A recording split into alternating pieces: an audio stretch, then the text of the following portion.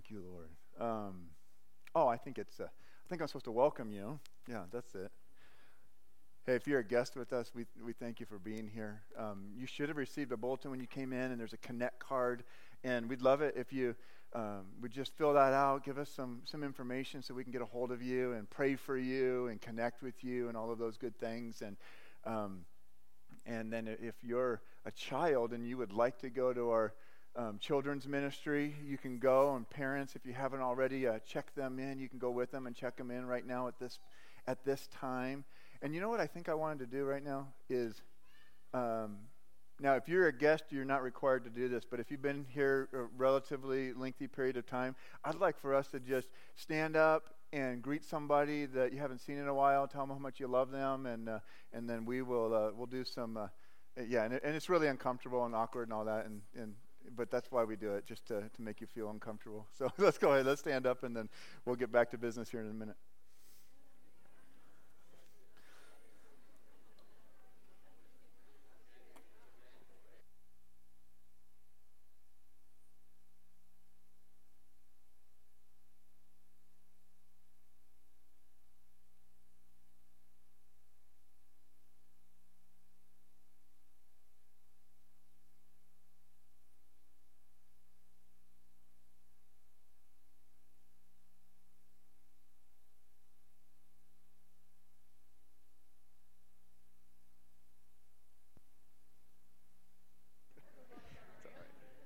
Good, man. That was really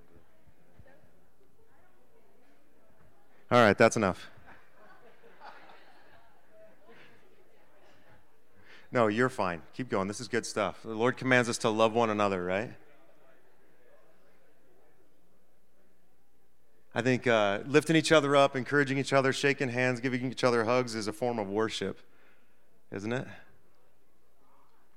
Well, as you guys are wrapping up, if we could have the ushers come and prepare to receive tithes and offerings. Ooh, shoulder rubs even. That's good stuff. Woo! You keep going. You're fine. Well, let's worship Him this morning with our giving in obedience. And, there's just something about our resources that we've worked hard to obtain that I think has a tendency in our sin nature to just become something that, like, this is mine. This is my kingdom that I control. And so when we submit that to the Lord, and I mean, the Lord doesn't need our money, but when we submit to Him and follow His commandment to just give generously, that does something in our hearts. And so let's allow Him to work like that in us this morning. Jesus, we thank You for this church. We thank You for our communities here in central Nebraska. I thank You for what You've called us to. And Lord, we thank You for the opportunity to submit our will to Yours by giving generously. Lord, help us as a church to steward these gifts faithfully. And Lord, submitted to Your will, to the direction of Your Holy Spirit. Lord, I pray that You'd use them to expand Your kingdom. We praise You and thank You in Jesus' name. Amen. As the ushers are receiving those, we'll look at a few things coming up. First of all, tonight at 6 p.m., we have our Encountering God service. Stephanie Monty is going to be leading us in that. If you haven't been, I challenge you to show up. It's not going to take your whole evening, but just a time to push pause on everything else and hear from the Lord. Maybe for the first time, we just quiet things down and learn to hear from Him, hear from His Word, and just a powerful time in His presence. So tonight at 6 p.m. in the youth room. Next, we've got our family experience coming up Wednesday, October 9th. This is for all age groups. We'll have our youth involved here, and then families here in this room will have a meal together as a church at 5:45, and then the service will start at 6:45. Next, on October 17th through the 19th, we've got Awaken the Dawn's Tent America event. This is going to be cities all across our nation joining in prayer and worship for that entire stretch of time. It's 50 hours, entire stretch of time, lifting up our nation, crying out to the Lord for our country, our world, and just for His move. And so there's information out on the Welcome Center. There's things for you to sign up for to kind of take time slots and volunteer there as well. Let's see. We've also got our Spirit of Life Discover Track. Discover Track really is something I encourage everyone to go through. It's normally a 4-week process. We have it going just about every Sunday, where you learn about kind of who we are as a church, and then also how God designed you to lead and to minister. And so we encourage everyone that calls this church home to take part in that. But on Saturday, October 26th from 9 to 1, we're going to do a Discover Track kind of one-day event where you can get kind of go through the whole thing all together as a group, all in one day. That's also a part of, if you really feel called to this being your home church family and you want to be a member here and help be involved in the decisions of this church, that Discover Track is that process. So I encourage you to take a look at that. And finally, we've got a baby dedication service coming up here. And so if you have interest in having a child dedicated or being baptized, please contact the church the church office, and the phone number's there at the bottom. Okay? Pastor Jonathan? All right, thanks, man. Hey, also with that, what was I going to say? I just lost it. Just went out. Holy Spirit must not have been on it, I guess. I will say about Tent America, there's also, you should have got an email this week. There's a link if you want to go. If you want to be a little bit more involved instead of just coming and attending, there's a link it's called Sign Up Genius, and you can sign up for things and be a part of that. This is a city thing. There's tents all across the nation, and it'll be night and day prayer and worship.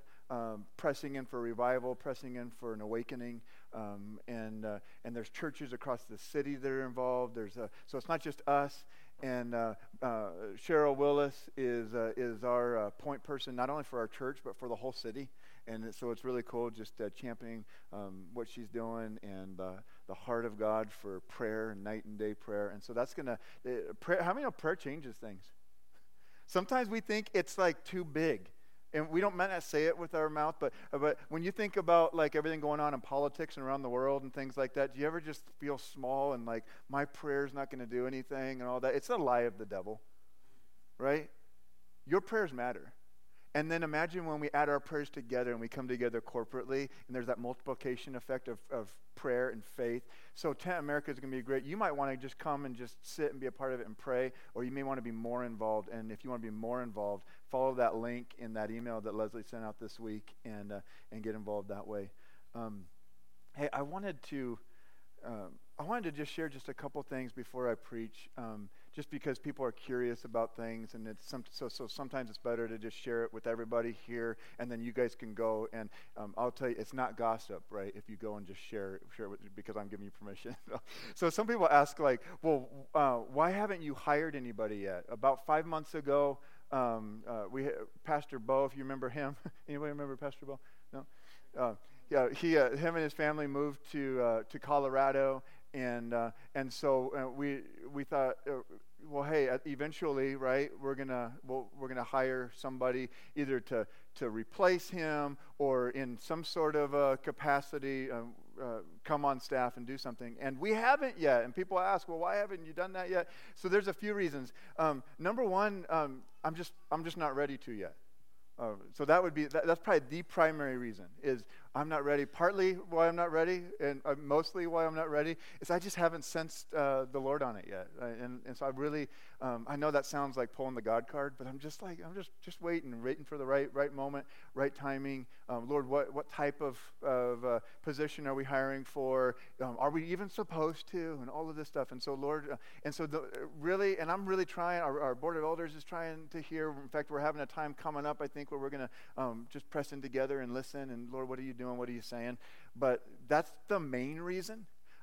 There's a practical reason too. When we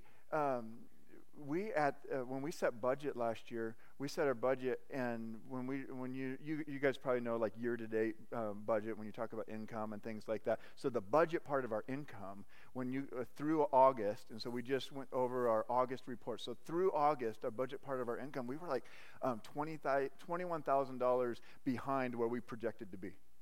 So that's in my world. I mean, maybe not in my world. That's a big number, right? And $21,000. And so nobody's panicking because because we don't have a staff person right now.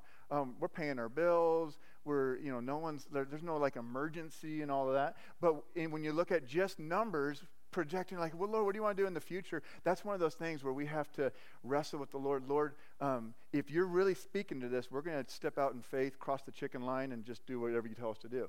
But Lord, if you're not speaking to it, like if you're kind of silent on this matter, we want to also steward your resources wisely. Does that make sense? So that's kind of where we've been with that. In addition to some of those things, we've had, you may not know this, but we've had some major expenses come up unexpectedly. We had a bunch of expenses with our HVAC system. Anyone like to be like cool when you're hot and like hot when you're cold? Big deal.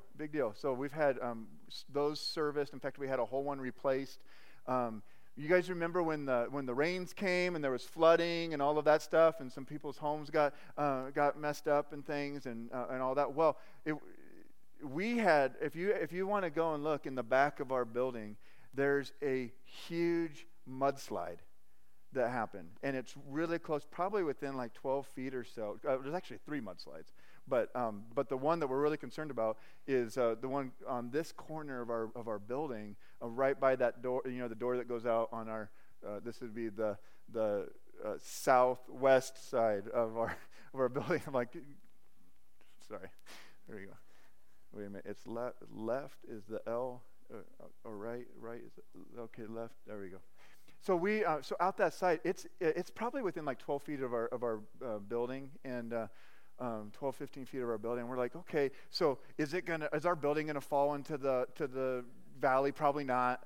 But there's enough concern. We're probably within $3,000 or $4,000 when it's all said and done, just to test that piece of like soil and make sure, is there anything worse gonna happen? And we felt like we were supposed to at least do that. We don't know what it's going to eventually all cost. But there's some things like that. It's been interesting. Our building is, I want to say, I think we're like 15 years old roughly. And there's been just little things like after 15 years, something starts to either break or whatever. How many know that we don't have to accept that? We can say that God can keep our building together and all of these things. If you remember the Old Testament, their shoes didn't wear out and their clothes didn't wear out, right? And so on one hand, we're just saying, Lord, would you supernaturally protect our building and the things that we use and all of this? And there's also this place where some things are needing maintenance. So that may be way too much information. Some of you are like, get onto the message, and others are like, oh, thank you for sharing. If you were wondering, there you go. So some people are wondering, well, how can I help? And right now, just for this season, I'm doing quite a bit more. There's a lot. It's like the same amount of work, but less hands to get it done. And so there's been just a lot of stuff just on my shoulders. And honestly, some things are just like, well, I'm just not going to do it, right? There's only so many hours in the day, and I like to keep my marriage and my family and all of that stuff. So some of that is going on. You may decide, hey, you know what? For a short period of time, 3 months, 6 months, I want to step up in an area. How can I help, Pastor Jonathan? I would love for you to come and talk to me. Maybe you're like a behind-the-scenes person. You'd like to make some phone calls, or maybe you have a skill of like, media or graphic design or something like that, and you want to say, hey, could I help with something? And you want to do that, or in one of our areas of ministry, you want to say, hey, I can do it for 3 months or whatever. Anything that you can do to say, hey, I'm part of this church family, and I'd love to, especially in a short-term season while we're trying to figure things out, I would love it. You're not going to be turned down. But if you're I'm just afraid of rejection, he might not let me help. No. Absolutely, you can help. All right, is that good? Is that enough? All right. Sounds good. Hey, today we're in Romans 13.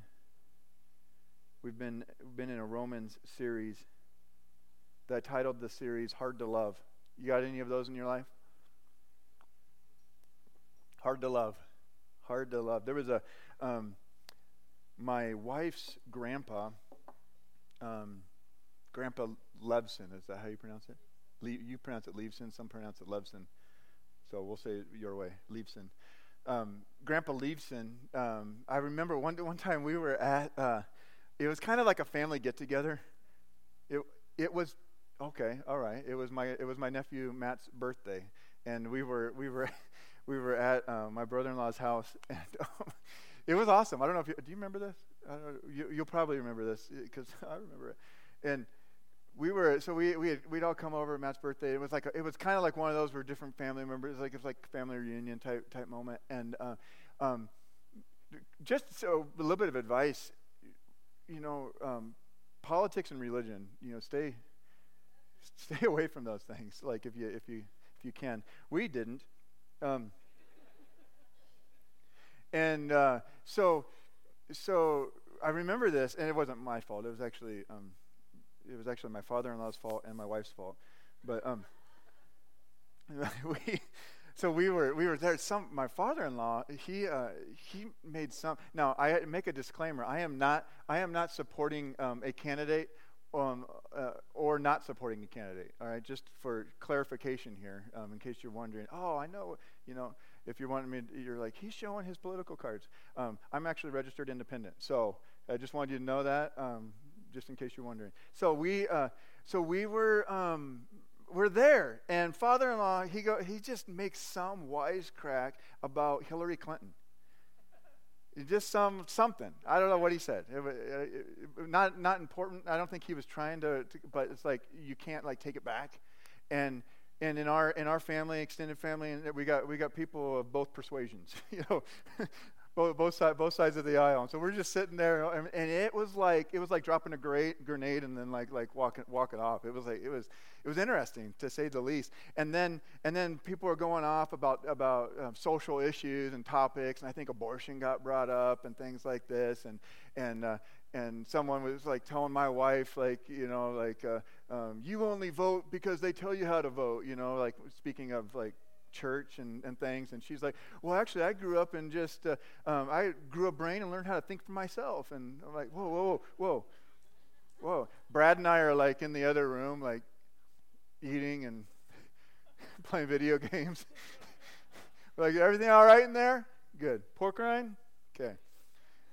I mean, it was just that was the scene, and I thought, I just kind of wanted to relax, and I was just, okay,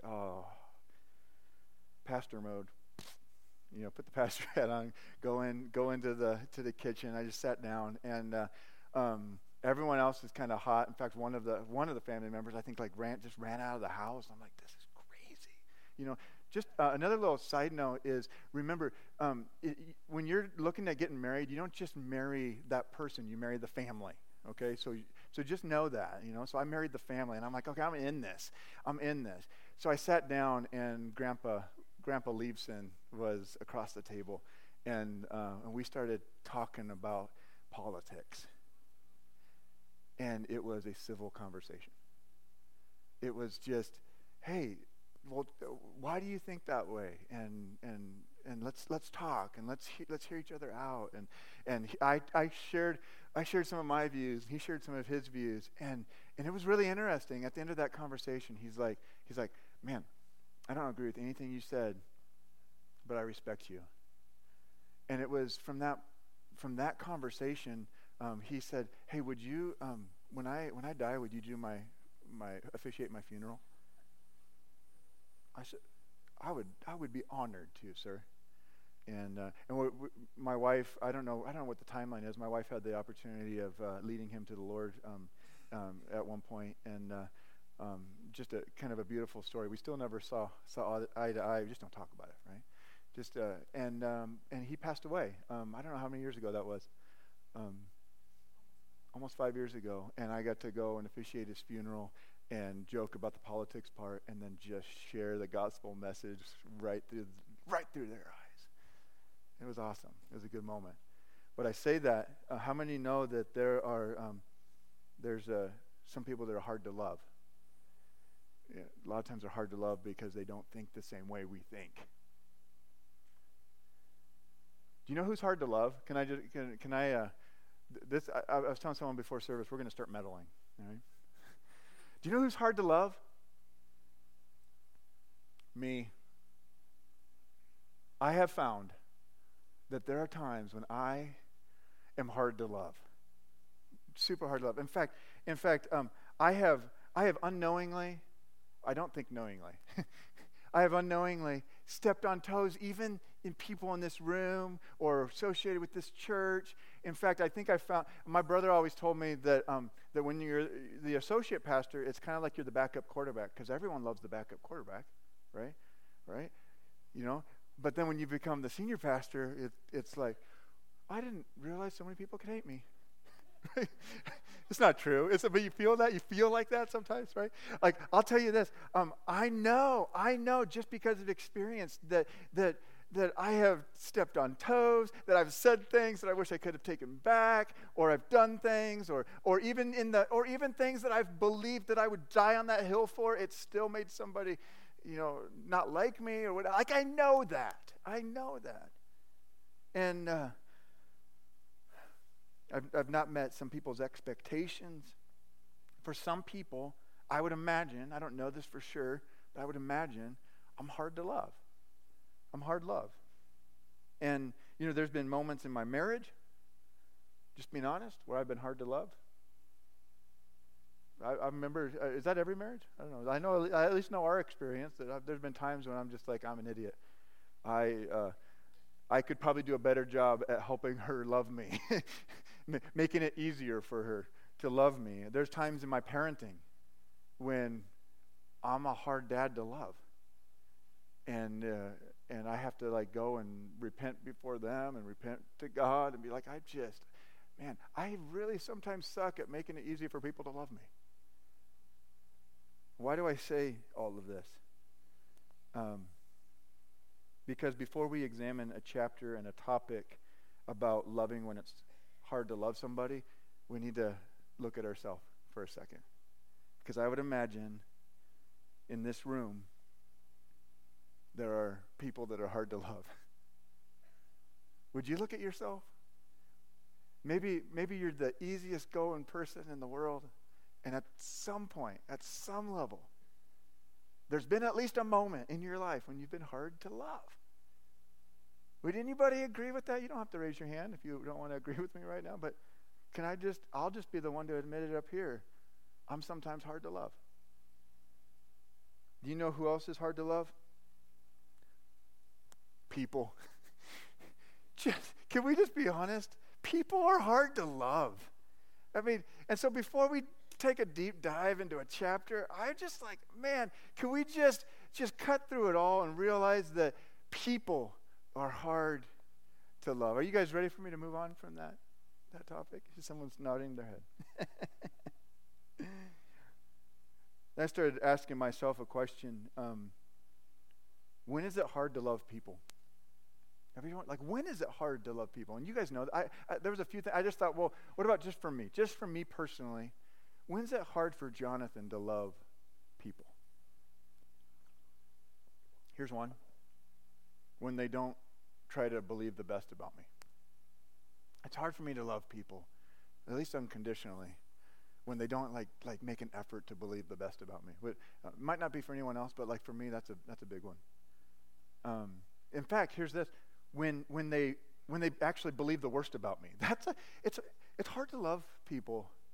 Just for me, I'm not saying I don't. I'm just saying it's a little bit more. I don't get the warm fuzzies when somebody believes the worst about me.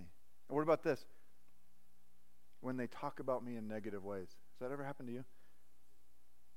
Ways that don't add value to me. It's a little bit difficult. Can I just be honest? It's a little difficult sometimes to love people that talk about me in bad ways. I'm like, I cringe, and I have to pray really hard, and Lord help me, because I don't. And then he's like, I forgave you, and I'm like, I know, but it's easier for you. What about, here's the, when people don't use the social skill of seeing it from another person's perspective.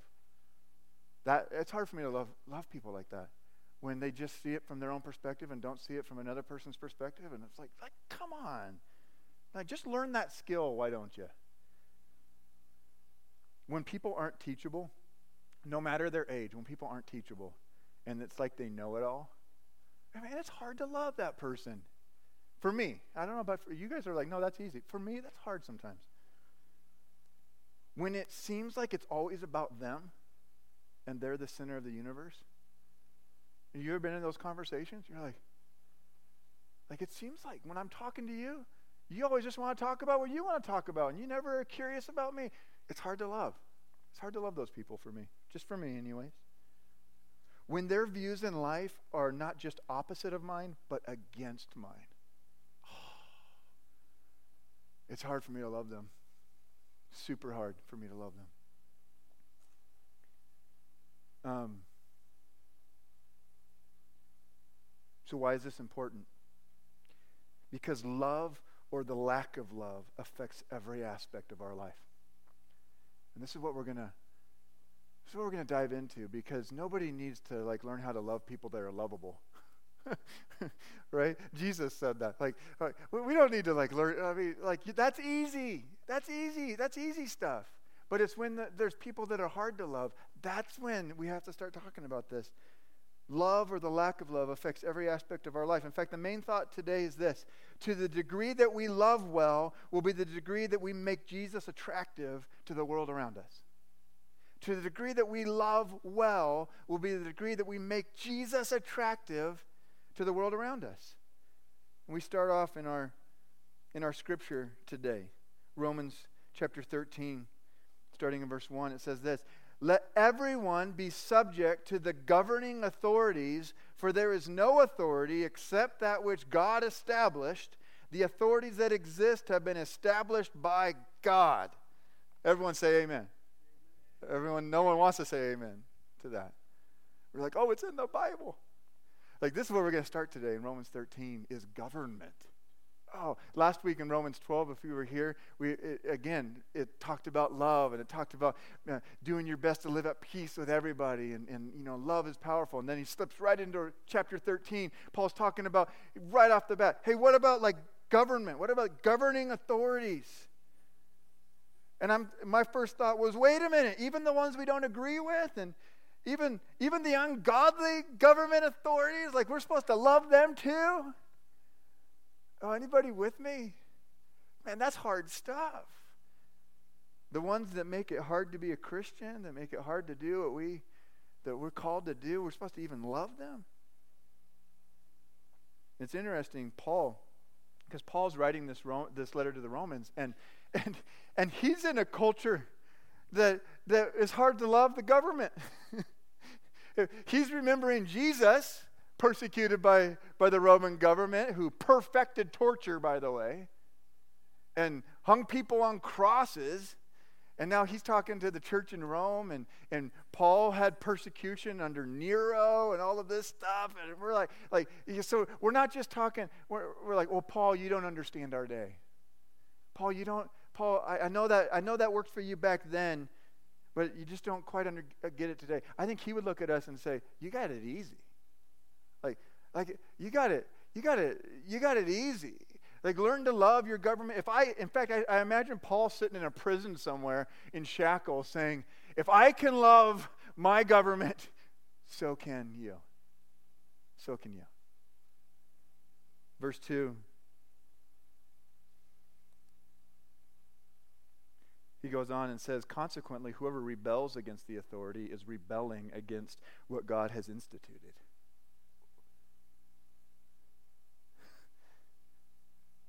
And those who do so will bring judgment on themselves.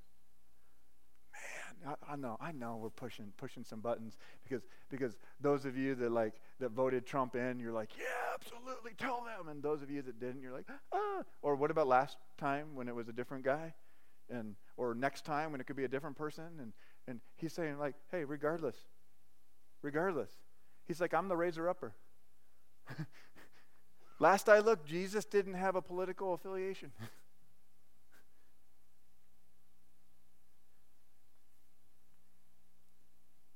And God's saying, guess what? We try to, as Christians, and you got to vote. You got to get out there and vote your conscience, and pray who's the person that's supposed that you're comfortable having in office and things like this. But you know what's interesting is that all of it, we want to get a Christian in office. That's what at least the impression, right? We want to more than a Christian, we want a pastor in office. We need a pastor to run and go in office. And Would it be great? I mean, I think there'd be some really cool things that would happen from all that. But I don't know that God thinks the way we think.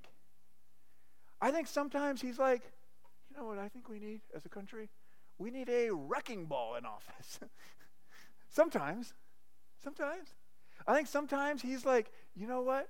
I know that it would be cool to get this and this and this, but he's like, you know, I'm actually going to strategically put this person here and this person here and this person here and here, and somebody's going to think that this is wrong and someone's going to think this is right. He's like, but actually I don't even care what you guys think because I'm God and you're not, and he just does it. He just does it. And then what's he ask for us? What's God ask of us?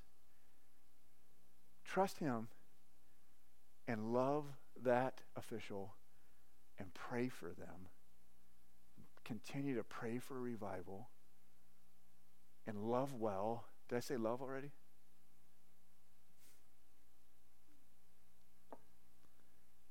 It's okay if you disagree with me, but I couldn't ignore like a whole chapter of the Bible.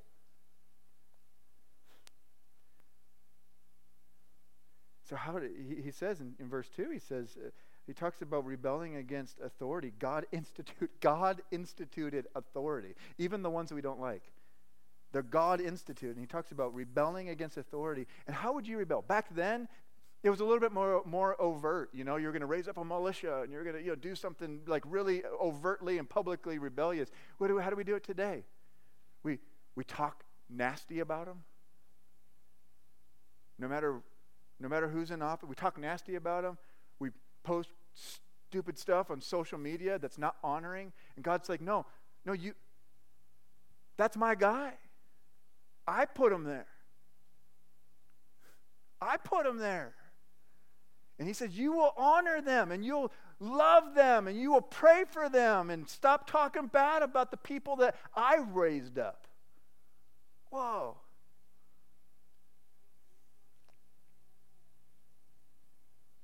Can we click the clap track? Like the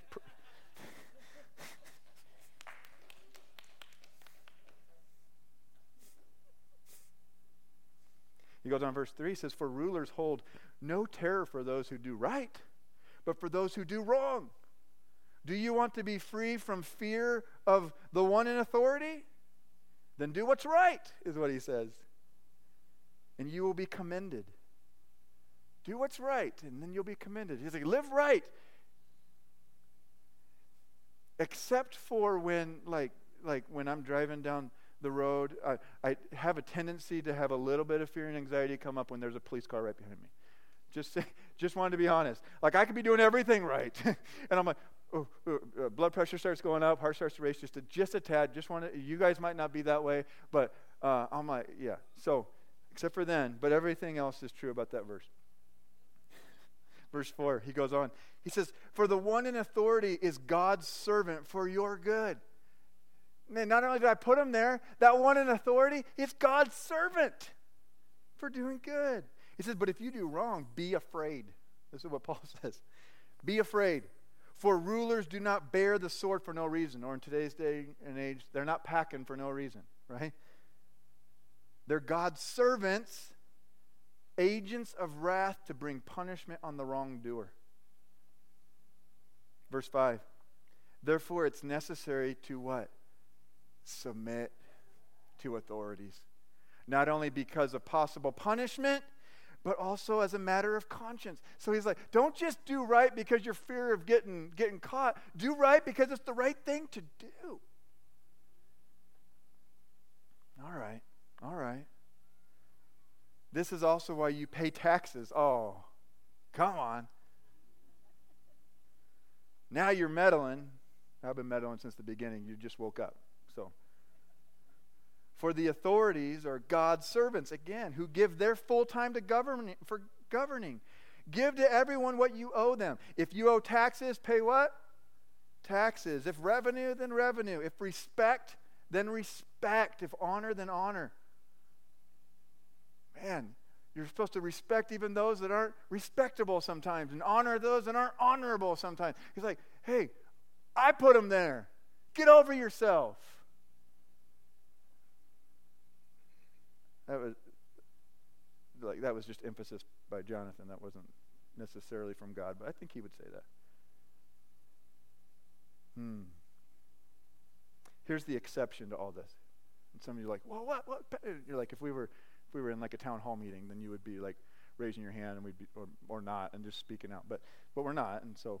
But let me just, in case you were wondering, here's the exception: is when the government is telling us to do something contrary to the Word of God, or promoting something contrary to the Word of God. Then there's an exception there, and even in such scenarios, we're still supposed to be honoring and respectful in our resistance. Even in such scenarios. A friend of mine lives in Ohio, and he's a pastor, and he has been publicly standing against some things of the government and at the same time honoring them. There was a zoning law that the government had not enforced, and they need to enforce because there's a strip club that was too close to a daycare and a church and a park near minors, and the law clearly said you're not allowed to have this there. And so righteously standing up and saying, Mayor, would you do something about this? We love you, but do something about this. I mean, it has been honoring. I've been following it on Facebook. It's been honoring and firm at the same time. If you're gonna resist in a way that you know by God that you're supposed to resist, do it in a respectful, honorable way. I think that's what Paul would be saying here to us. How we live towards and submit to governing officials matters. Verse 8. Then he goes on, and we bring it back to the topic at hand. Like, wait, we just did kind of a hard left on the government, and now we just bring it back. He's like, this is the crux of the whole matter. Verse 8. Let no debt remain outstanding, except the continuing debt to love one another. For whoever loves has fulfilled the law. And we pause there for a second because some people just think, man, if I just love people, then I've just fulfilled the law. If I just love wins. If I just love, I'm a loving type of person. I just love well, just love. All it takes is love. Like, I think his type of love sometimes is a little bit different than what we think love is. In fact, he goes on, he starts to explain it here. He's talking about loving those that are hard to love, pressing through in love. He's like, the love that actually fulfills the law. Watch this. Look at a couple of these things. He says, the commandments, you shall not commit adultery. He's like, take that one for instance. If you love well, you're not going to commit adultery. I mean, imagine this scenario of adultery. You're not loving the person that you're married to. You're not loving well your kids. You're not loving well everybody, the fallout from that and their family. Well, we're in love. No, you're in sin. You're not in love. That's not love. And if that, I love you, but if you're in that or you were in that, can we just say we're just talking truth here? And so Paul's saying, and God is saying, like, if love wins when you love so much that I'm not gonna, I want to do this, but because of love, I'm gonna honor my spouse. Because of love, I'm gonna do the right thing. This isn't just like, hey, what's right for you is right for you. What's right for me is right for me. We're just going to, just love No, that's not what he's talking about. He goes on, he talks about murder. I don't know how you can kind of halfway do that. That's a murder and stealing and coveting. He says, whatever other command there may be are all summed up in this one command. Love your neighbor as yourself.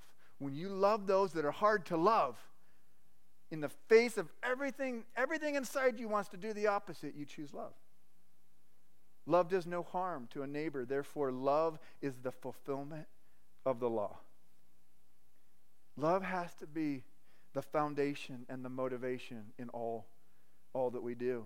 And it's more than this feeling. I just want to hit that one more time. It's more than the feeling of love. In fact, most of the time, you don't get the feeling of love. Most of the time, there's no like goosebumps and there's no like bird singing in the background and all that. Most of the time, you have to choose it. You have to say, I believe the opposite of what you're saying, and I'm still choosing to love you and honor you and respect you.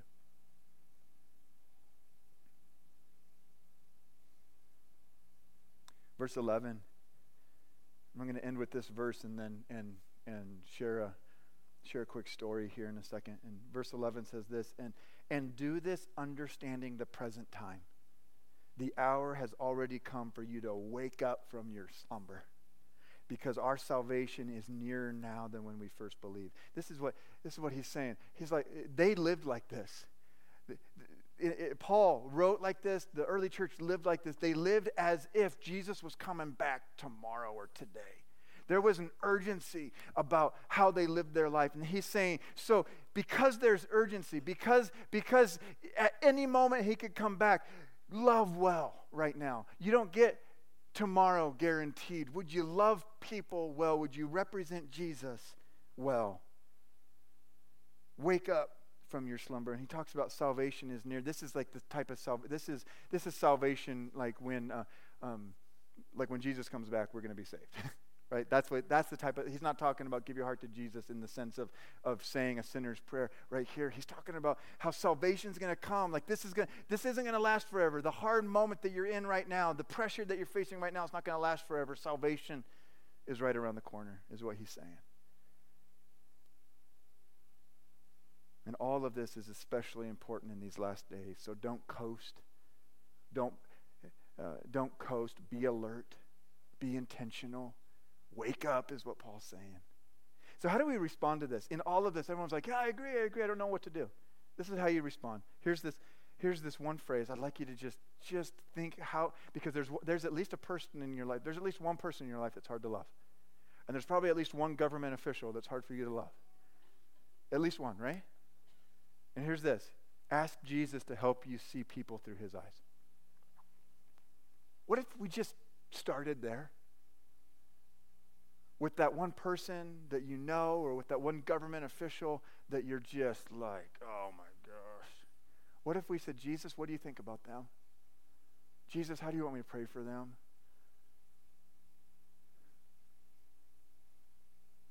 One day I was sitting down. Some of you guys know a friend of mine named Brady Cohn, and he was a former homosexual and got radically saved out of a life of homosexuality and gay prostitution and all of this type of stuff, and gave his heart to the Lord, and then not only just gave his heart to the Lord, but really started reaching people that were in his in that whole lifestyle themselves, and sharing Jesus, and I'd sit and I'd go out for coffee with him, and I gotta understand. I want to understand, because I didn't, and I'm like, tell me, how do we as a church reach like that community? Because I would say that would be one of the, it's hard for some people, for me, for others, like it's hard. And so I'm like, Brady, just educate me here. Like, did you just have like one day where all of a sudden like you got saved and you woke up and like now all of a sudden you don't have homosexual thoughts or feelings anymore? Is it just like all gone? And he's like, no, for me that didn't happen. He's like, I just knew, I knew what the Bible said. I knew it was the right thing to do. And so I just chose that even if it meant I was going to be celibate for the rest of my life, that I was done with that lifestyle. I was like, man, that's powerful. I'm like, so, and this was years ago, by the way. I'm like, so, just being honest, like you still struggle with. He's like, there's still temptation. There's still temptation. But like any other temptation, he said, you take up your cross daily and follow him. I was like, wow, that's powerful. And obviously in my world, my context, I believe in like God supernaturally delivering somebody and for people to, and so I would pray and others would pray. He said, pray for, like, he's like, I want to someday find somebody and a girl and fall in love and get married and all of that. I would love to, but back then like that he's like, it's just not going to happen. It would be unfair to them and unfair to me. And he's like, I'm just going to love the Lord and live right Isn't that commendable? That's huge. It's huge. And then one day, he fell in love with a girl and got married. I mean, God is good, but I sat down with him because I needed to understand. Would you tell me?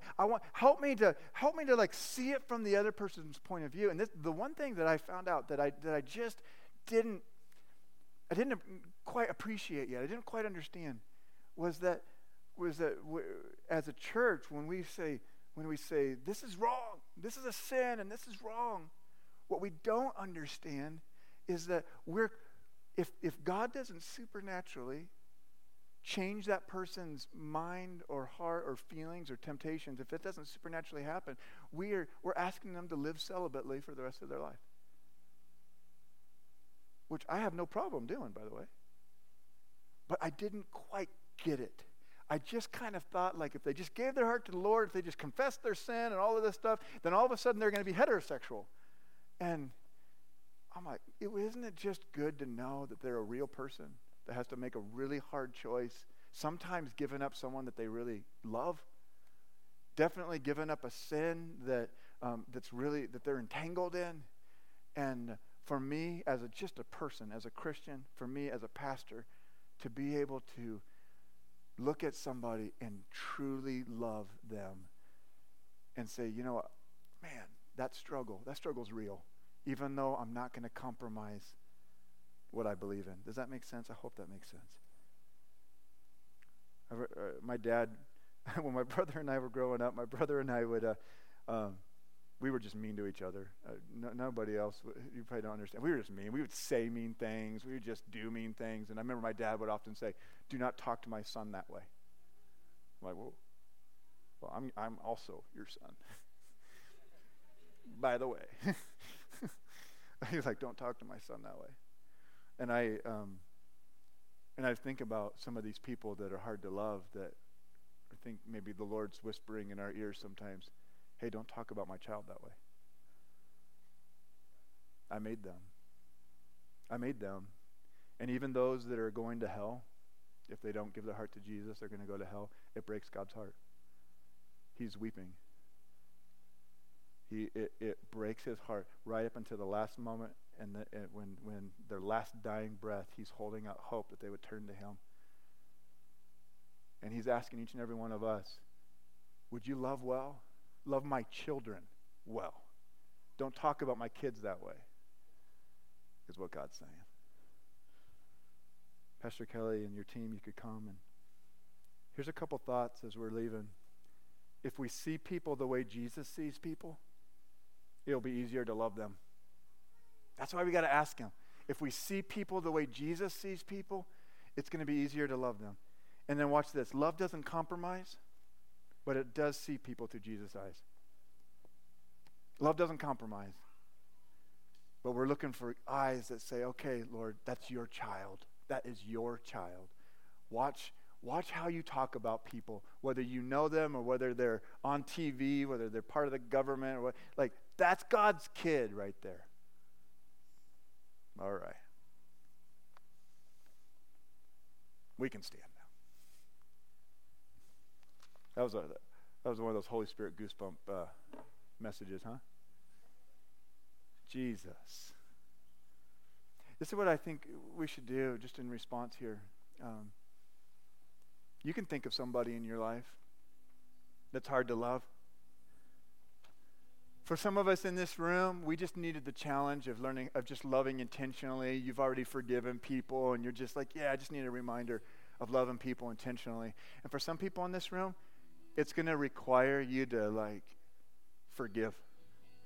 It's going to require you to get right in your heart. And maybe you just need to take time right there in your seat, but we're also going to invite our altar prayer team forward. And you may just, in fact, you guys could come right now and during this song and even after this song, but there may be a moment when you just need to come up to the front and just say, I just want to love well. I need breakthrough. There's one, maybe you're thinking of one person. Man, I could think of five. Maybe you just think of one. Just narrow it down to one. Say, Lord, I just want to love, and it's hard to love. Lord, would you give me a greater capacity to love people well. And maybe you need some prayer from somebody up front to kind of get a breakthrough in that. Lord Jesus, all over this room, we honor you. We love you. We thank you for who you are. We thank you for salvation. Lord, we thank you that you forgave us. Lord, we're unlovable. Oh, man, it's so hard to love us, and yet you chose to love us even in our darkest hour. And we thank you for that right now. Now, Lord, would you give us a greater capacity to love? In Jesus' name we pray. Amen. Amen. Let's worship him.